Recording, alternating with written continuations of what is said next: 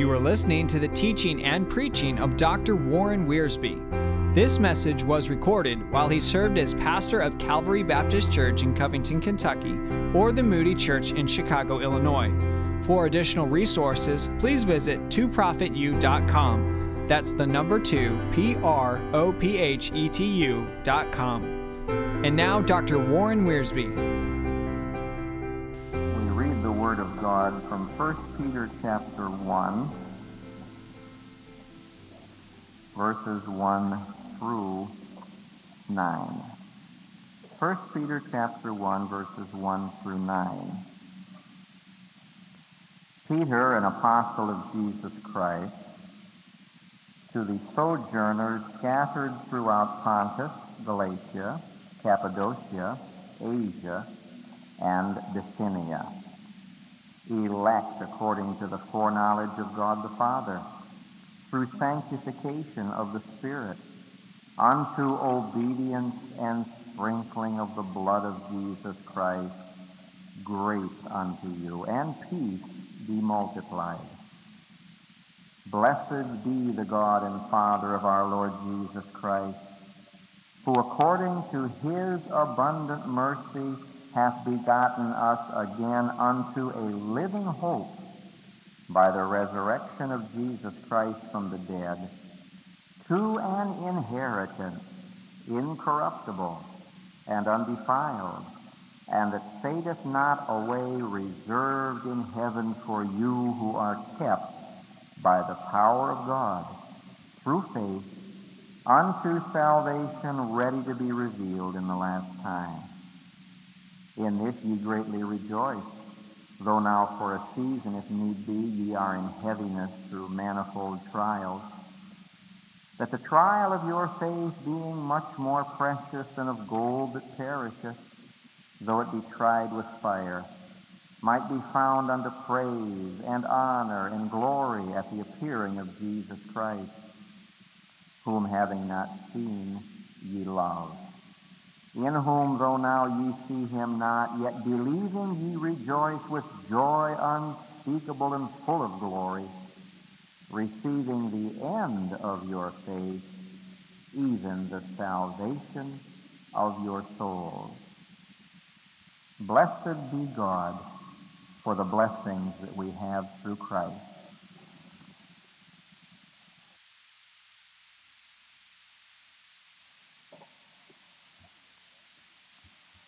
Mr. J. Paul Getty is reputed to be the richest man in the world. Some weeks ago, there was a newspaper interview with Mr. Getty in which he was complaining that $1 billion is not what it used to be. And of course, we feel sorry for him.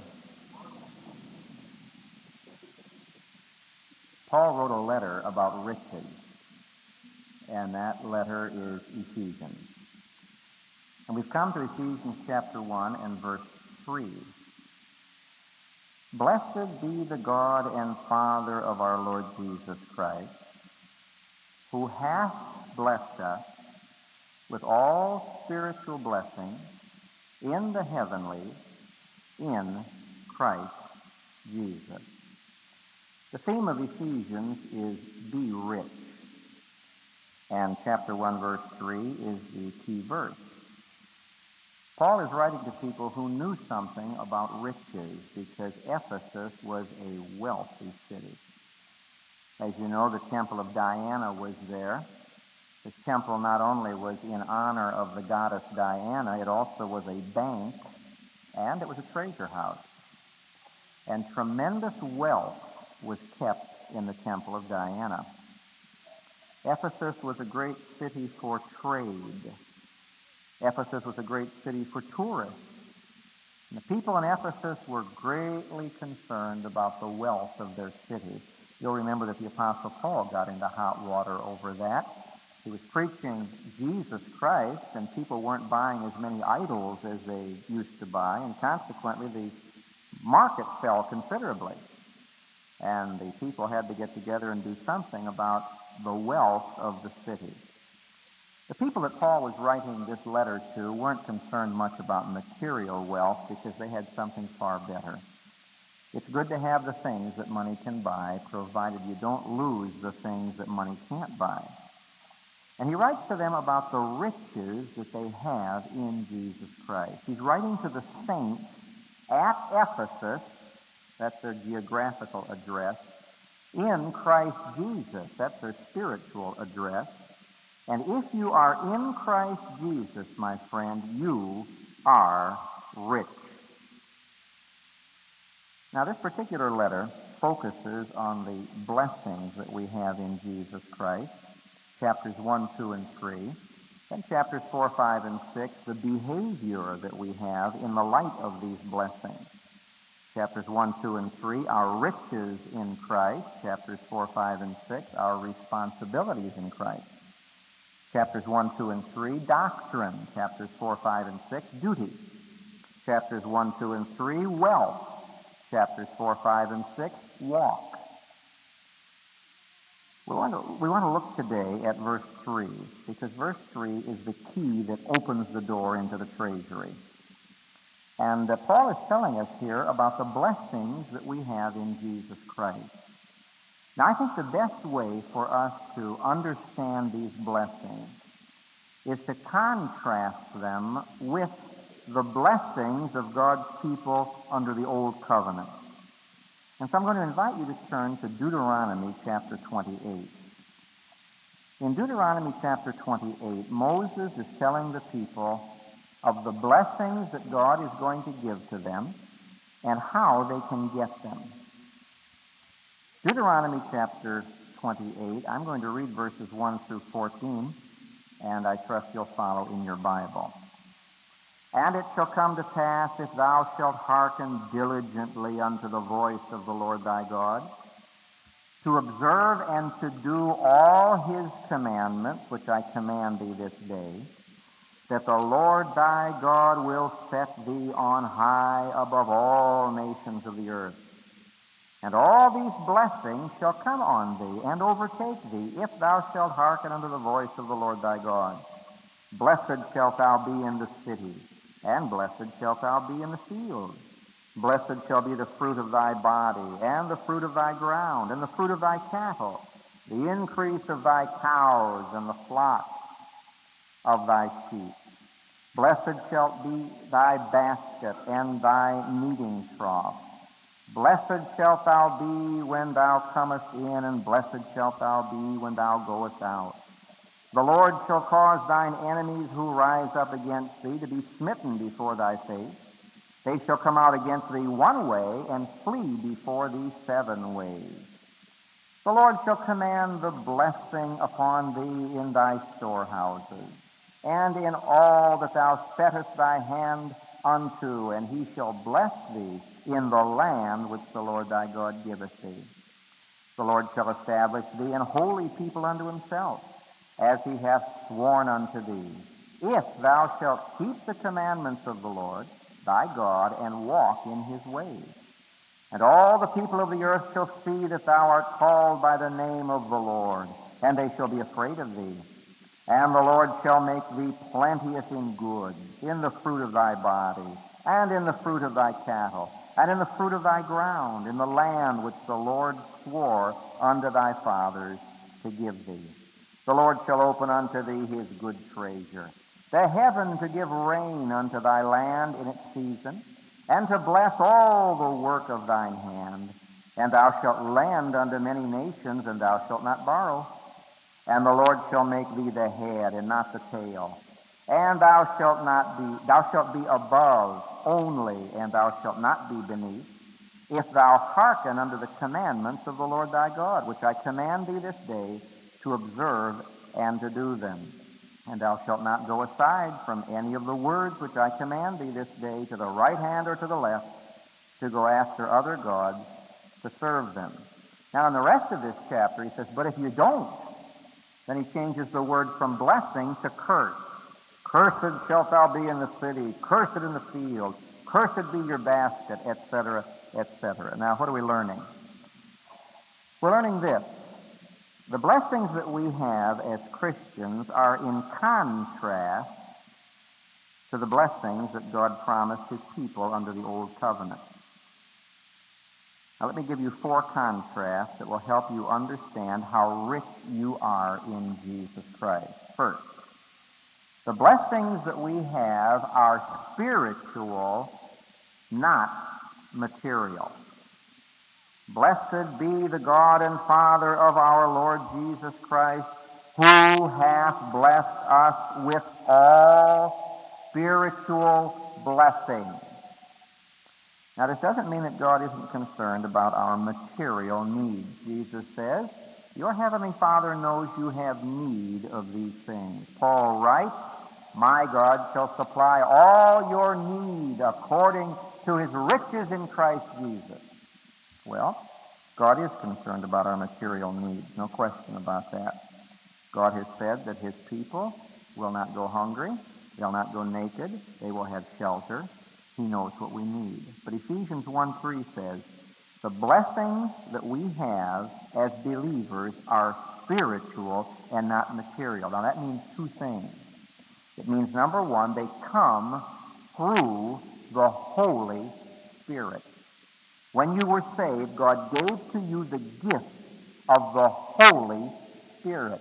And when the Holy Spirit came to live in your body, he united you with Jesus Christ. You are in Christ. This means that everything that God the Father has planned and everything God the Son has purchased, God the Holy Spirit has applied to your life. Now we're going to be walking through Ephesians 1, 2, and 3 and looking in detail at some of these blessings, these riches, but I'm not going to be running ahead of myself if I name some of them right now. Verse 4, he's chosen us. Verse 5, he's adopted us. Verse 6, he's accepted us. Verse 7, he has redeemed us and forgiven us. Verse 9, he's made known his will unto us. Verse 11, he's made an inheritance out of us and for us.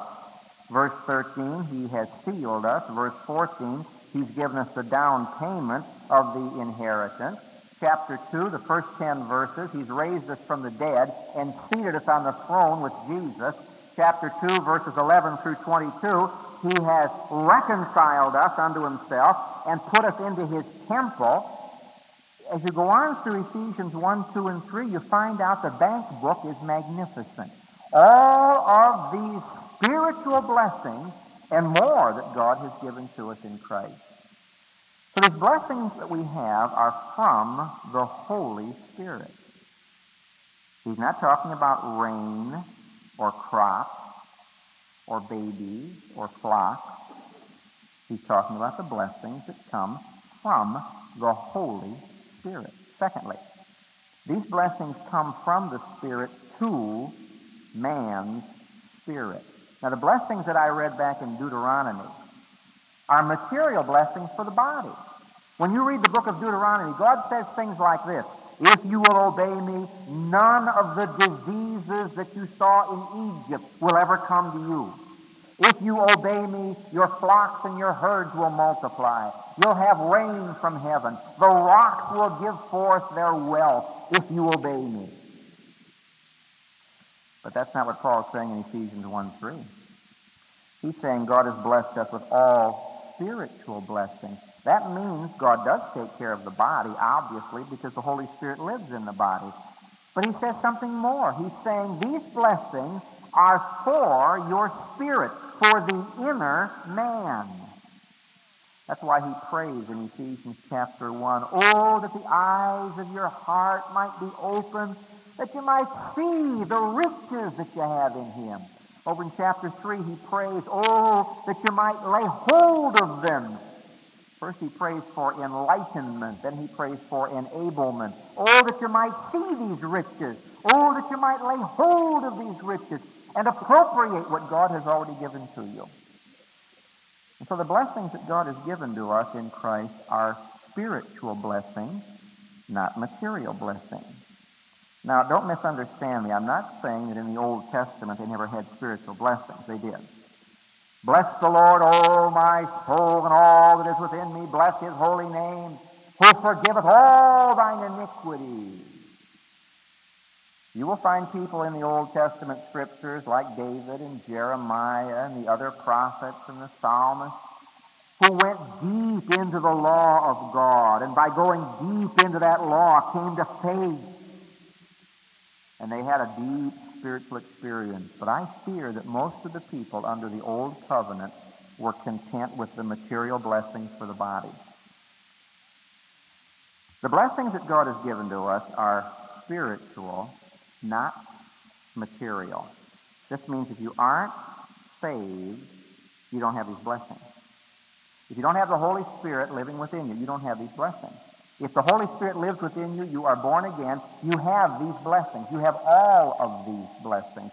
Not only what's named in chapters 1, 2, and 3, but what's named in all the rest of the Bible. Now that leads you to make two observations. Number one, you don't judge a person's spirituality by material things. May I repeat that? You don't judge a person's spirituality by material things. You never say, oh, if you were really spiritual, you wouldn't be in the hospital. If you want to help somebody really feel bad, that's the thing to say. We've had that happen. We've had folks walk into some of our hospital rooms and say to some of our good people, well, if you were living for the Lord, you wouldn't be here. Paul says, Epaphroditus came to me at Philippi, and he almost died. At Rome from Philippi, and he almost died. He was so sick. Paul himself said, I have a thorn in the flesh, the messenger of Satan. I've prayed about it. God hasn't taken it away. Don't you ever judge a believer by material things. The state of his body, or his bank book, or the automobile he drives, or the job that he has. You see, back in the Old Testament, if you obeyed God and did His will, He blessed you materially. That's not true in the New Testament. You say, well, is that a contradiction? No, it's going deeper. Back in the Old Testament, God was dealing with the kindergarten children. The only way to get through to the kindergarten children is by material things. The nation of Israel was under its training period. They were but children in the training period. And so God had to deal with them in a material way. But you see, in the New Testament, we've reached the climax of God's revelation. Jesus Christ has come, and we have the fullness of God's revelation. I'm noticing, for example, what Paul has to say. You say, was Paul a spiritual man? Sure he was. Listen to what happened to him. Troubled on every side, yet not distressed. Persecuted and perplexed, but not in despair. Persecuted, but not forsaken. Cast down, but not destroyed. That's Paul. You read over in 2 Corinthians where Paul says, I've been naked, I've been cold, I've been hungry, I've been in shipwrecks, I've been in prison. But Paul, if you were spiritual, those things wouldn't happen. Oh, who said that? You don't judge a person's spirituality by material things, because God has given to us spiritual blessings. You judge a person's spirituality by the fruit of the Spirit. I don't care how much money he has. Does he have any love or joy or peace or long-suffering or gentleness or goodness or meekness or faithfulness? Is he cultivating the inner man? Is he growing more and more like Jesus Christ? That's the important thing. Secondly, there's a second warning here. Since the blessings God gives to us are spiritual and not material, beware of this, quote, Christian success attitude, unquote. I see all sorts of books coming out saying, if you're a Christian, you will have a big bank account. If you are a Christian, you will succeed. People have the idea that dedicated Christians are millionaires and backslidden Christians are paupers. I have met just the opposite. In the 25 years I've been ministering, I've met some very wealthy people who are not very good Christians. And I've met some very wealthy people who are good Christians. And I've met some very poor people who are poor Christians. And I've met some poor people who were great, marvelous Christians. Don't think that success in the Christian life means material things. The people I read about in the New Testament, like Jesus and Paul and the apostles, didn't have a great deal of this life's goods. Peter said, "Silver and gold have I none, but such as I have give I unto thee. In the name of Jesus of Nazareth, walk." I would rather be able to say to somebody, "Walk," than say, "Here's a $10 bill." And so would you. So the blessings that we have are not material, they are spiritual. They are for the inner man, through the Holy Spirit, to build character and to enable us to serve the Lord in this world, regardless of what our circumstances may be. Secondly, the blessings that God has given to us are heavenly and not earthly. Now, I don't mean by that we don't experience them here on earth. We do, obviously. When Paul was writing, he was a prisoner in Rome. He was on earth. He was experiencing these blessings on earth. But Paul says, "Blessed be the God and Father of our Lord Jesus Christ, who hath blessed us with all spiritual blessings in the heavenlies." Now, Paul likes this phrase because he uses it several times in Ephesians. Look at chapter 1, verse 20.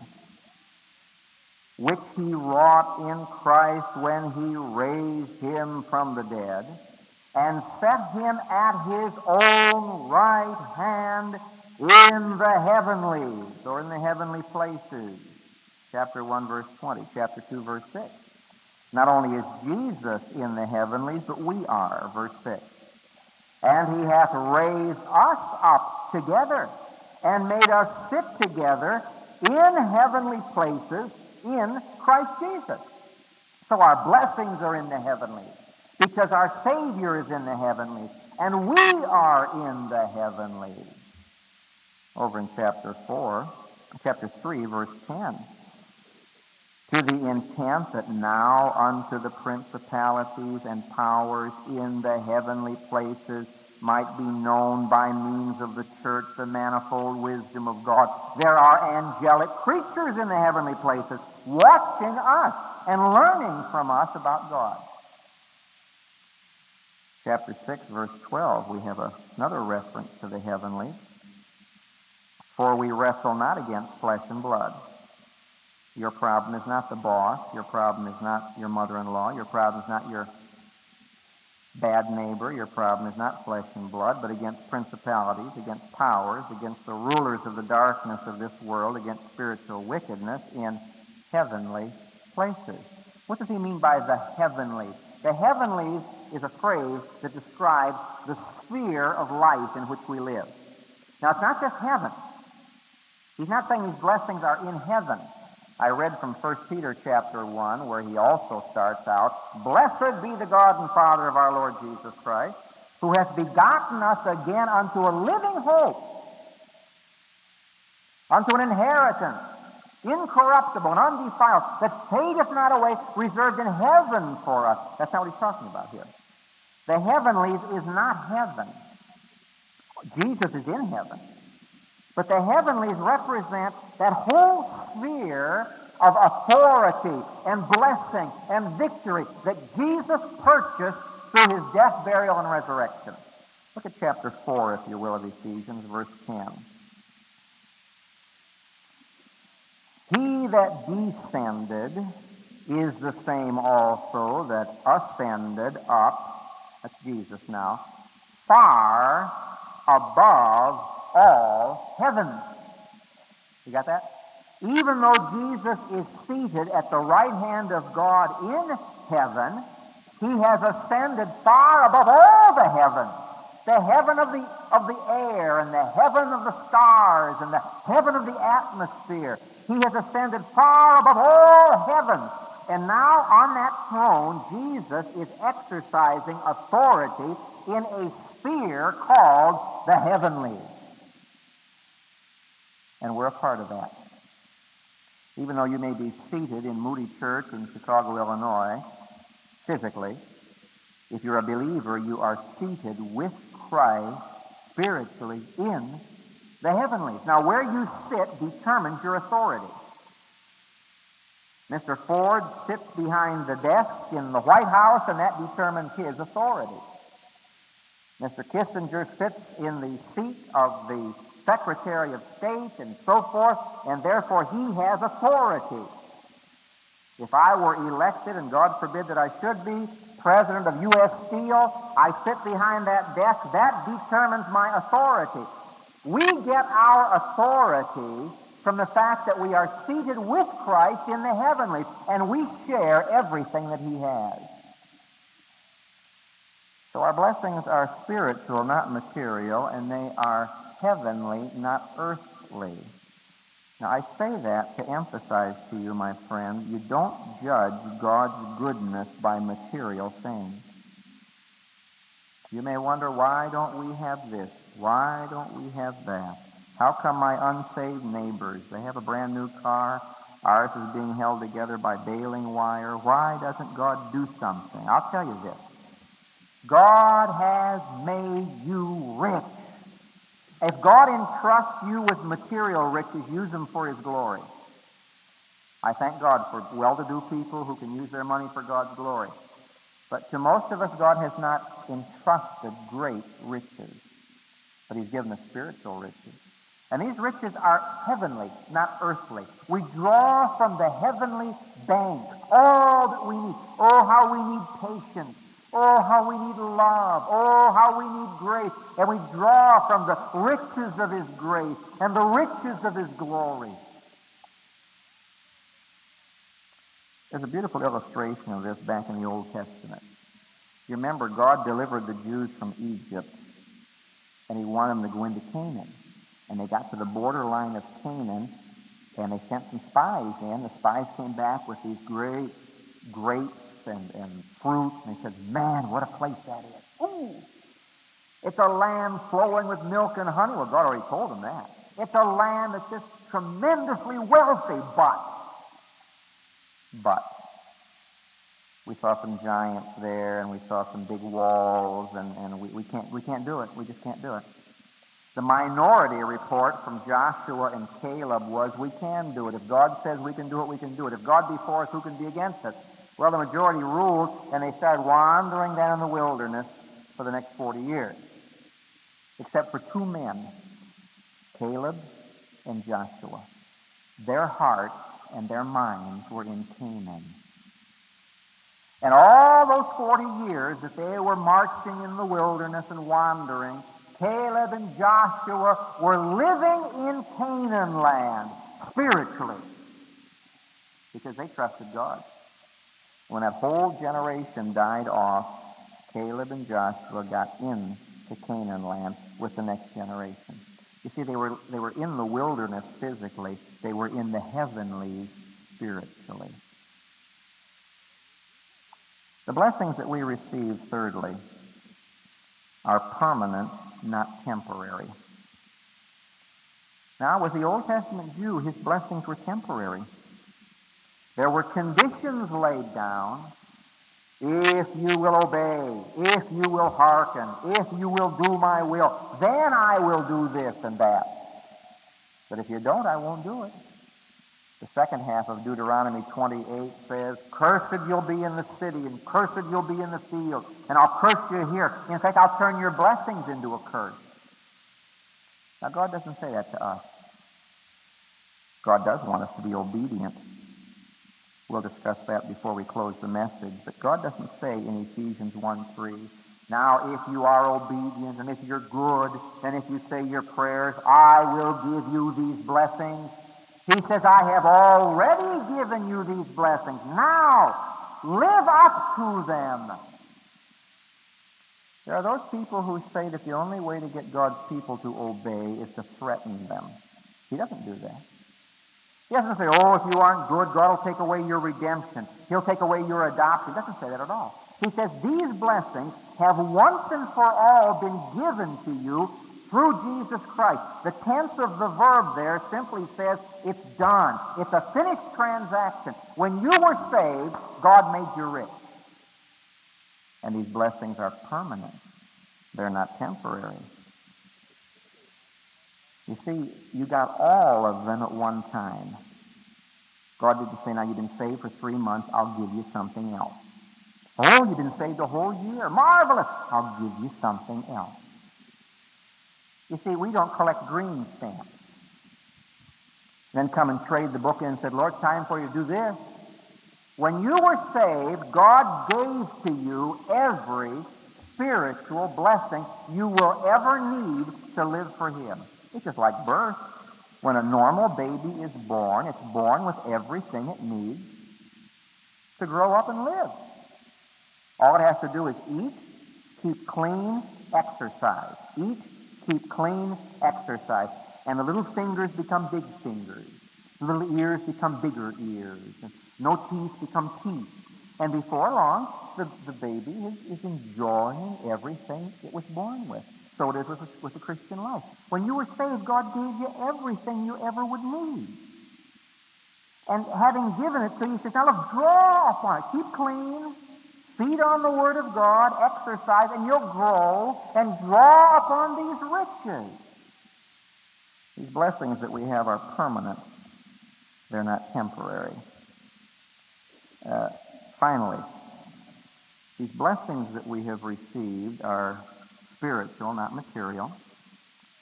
They are heavenly, not earthly. They are permanent, not temporary. And they are given to us by grace, not law.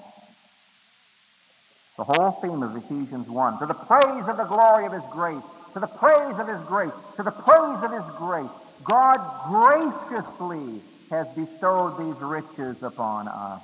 Graciously. That means He'll never take them away. You weren't saved by your good works. You can't be lost by your bad works. God will never come to you and say, oh, you disobeyed me. I'm taking away your adoption. No. All of these blessings are permanent, not temporary, because, fourthly, they were given to us by grace, not by law.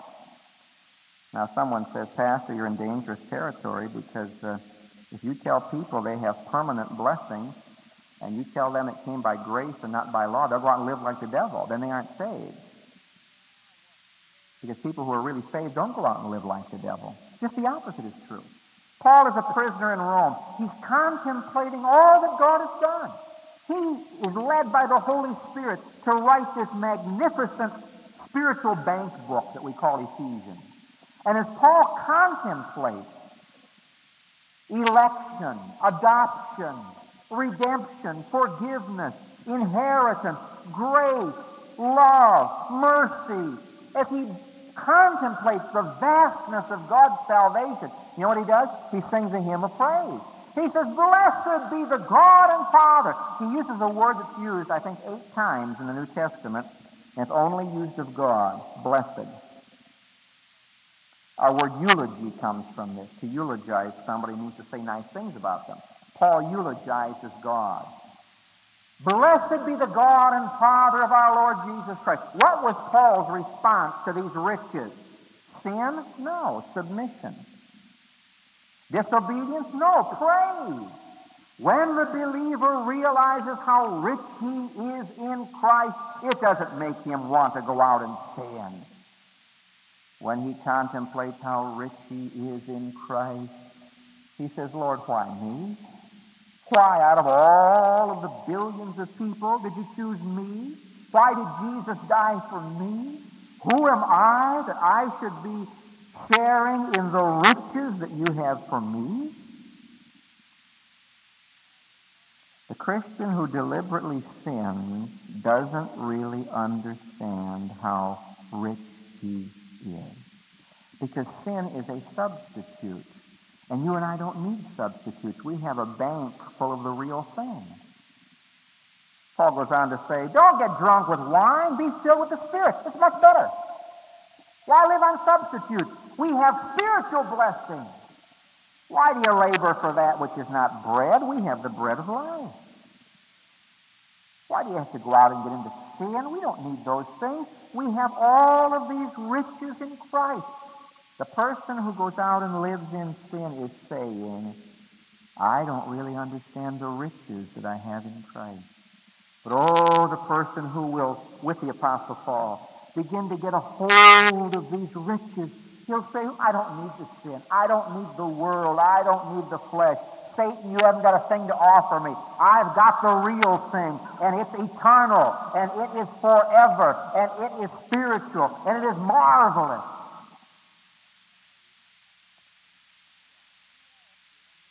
These blessings that we have come by grace and not by law. And He gives us more grace.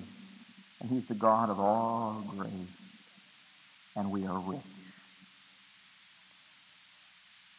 Now, I don't doubt that $1 billion is not what it used to be. I can't prove it, but I think I could believe it. Most of us will never see $1 billion. We don't need it. But God's blessings are what they used to be. There's no inflation or deflation in the heavenly bank. Redemption is still what it used to be. Adoption is still what it used to be. Grace is what it used to be. Inheritance is what it used to be. All that He lists here, these blessings have not lost their value. And we're rich in Jesus Christ. We have blessings that are spiritual, not material. They cannot lose their value, and they'll last forever. We have blessings that are heavenly, not earthly. We can draw upon them. Nothing can keep us from reaching up to the heavenlies and getting what we need. We have blessings that are permanent, not temporary. By faith, we can draw upon them. We have blessings that come by grace, not by law. We don't earn them. We don't merit them. We just simply say, thank you, Father. Blessed be God for all that He's given to us. This is why we as Christians sing from our hearts. And you unsaved people don't understand this. You think we're crazy. But we sing from our hearts, all that I want is in Jesus. He satisfies. Joy He supplies. Life would be worthless without Him. All things in Jesus I find. Gracious Father, forgive us for playing with the toys and trinkets and counterfeit blessings of this world when You have so enriched us in Christ. We're thankful, Father, that our blessings are spiritual. That's where our biggest need is. We're thankful, Lord, our blessings are heavenly. Earth can't get to them. Satan can't even rob us of them. Hallelujah. We're glad they're permanent. We're glad, Father, they come by grace because we never could earn them. Oh, to think that today we have already received every spiritual blessing in Christ. Now, Father, help us to draw upon these blessings by faith through the Holy Spirit. If there's some, Father, backslidden Christian here today who needs to get back to the real wealth, bring him back. If there's some dear unsaved friend here today, we pray, oh God, that one will turn to Christ. Oh Lord, as we contemplate how costly are these riches, Your Son had to die to make them possible. We simply bow in adoration and say, thank You, thank You. For Jesus' sake we pray.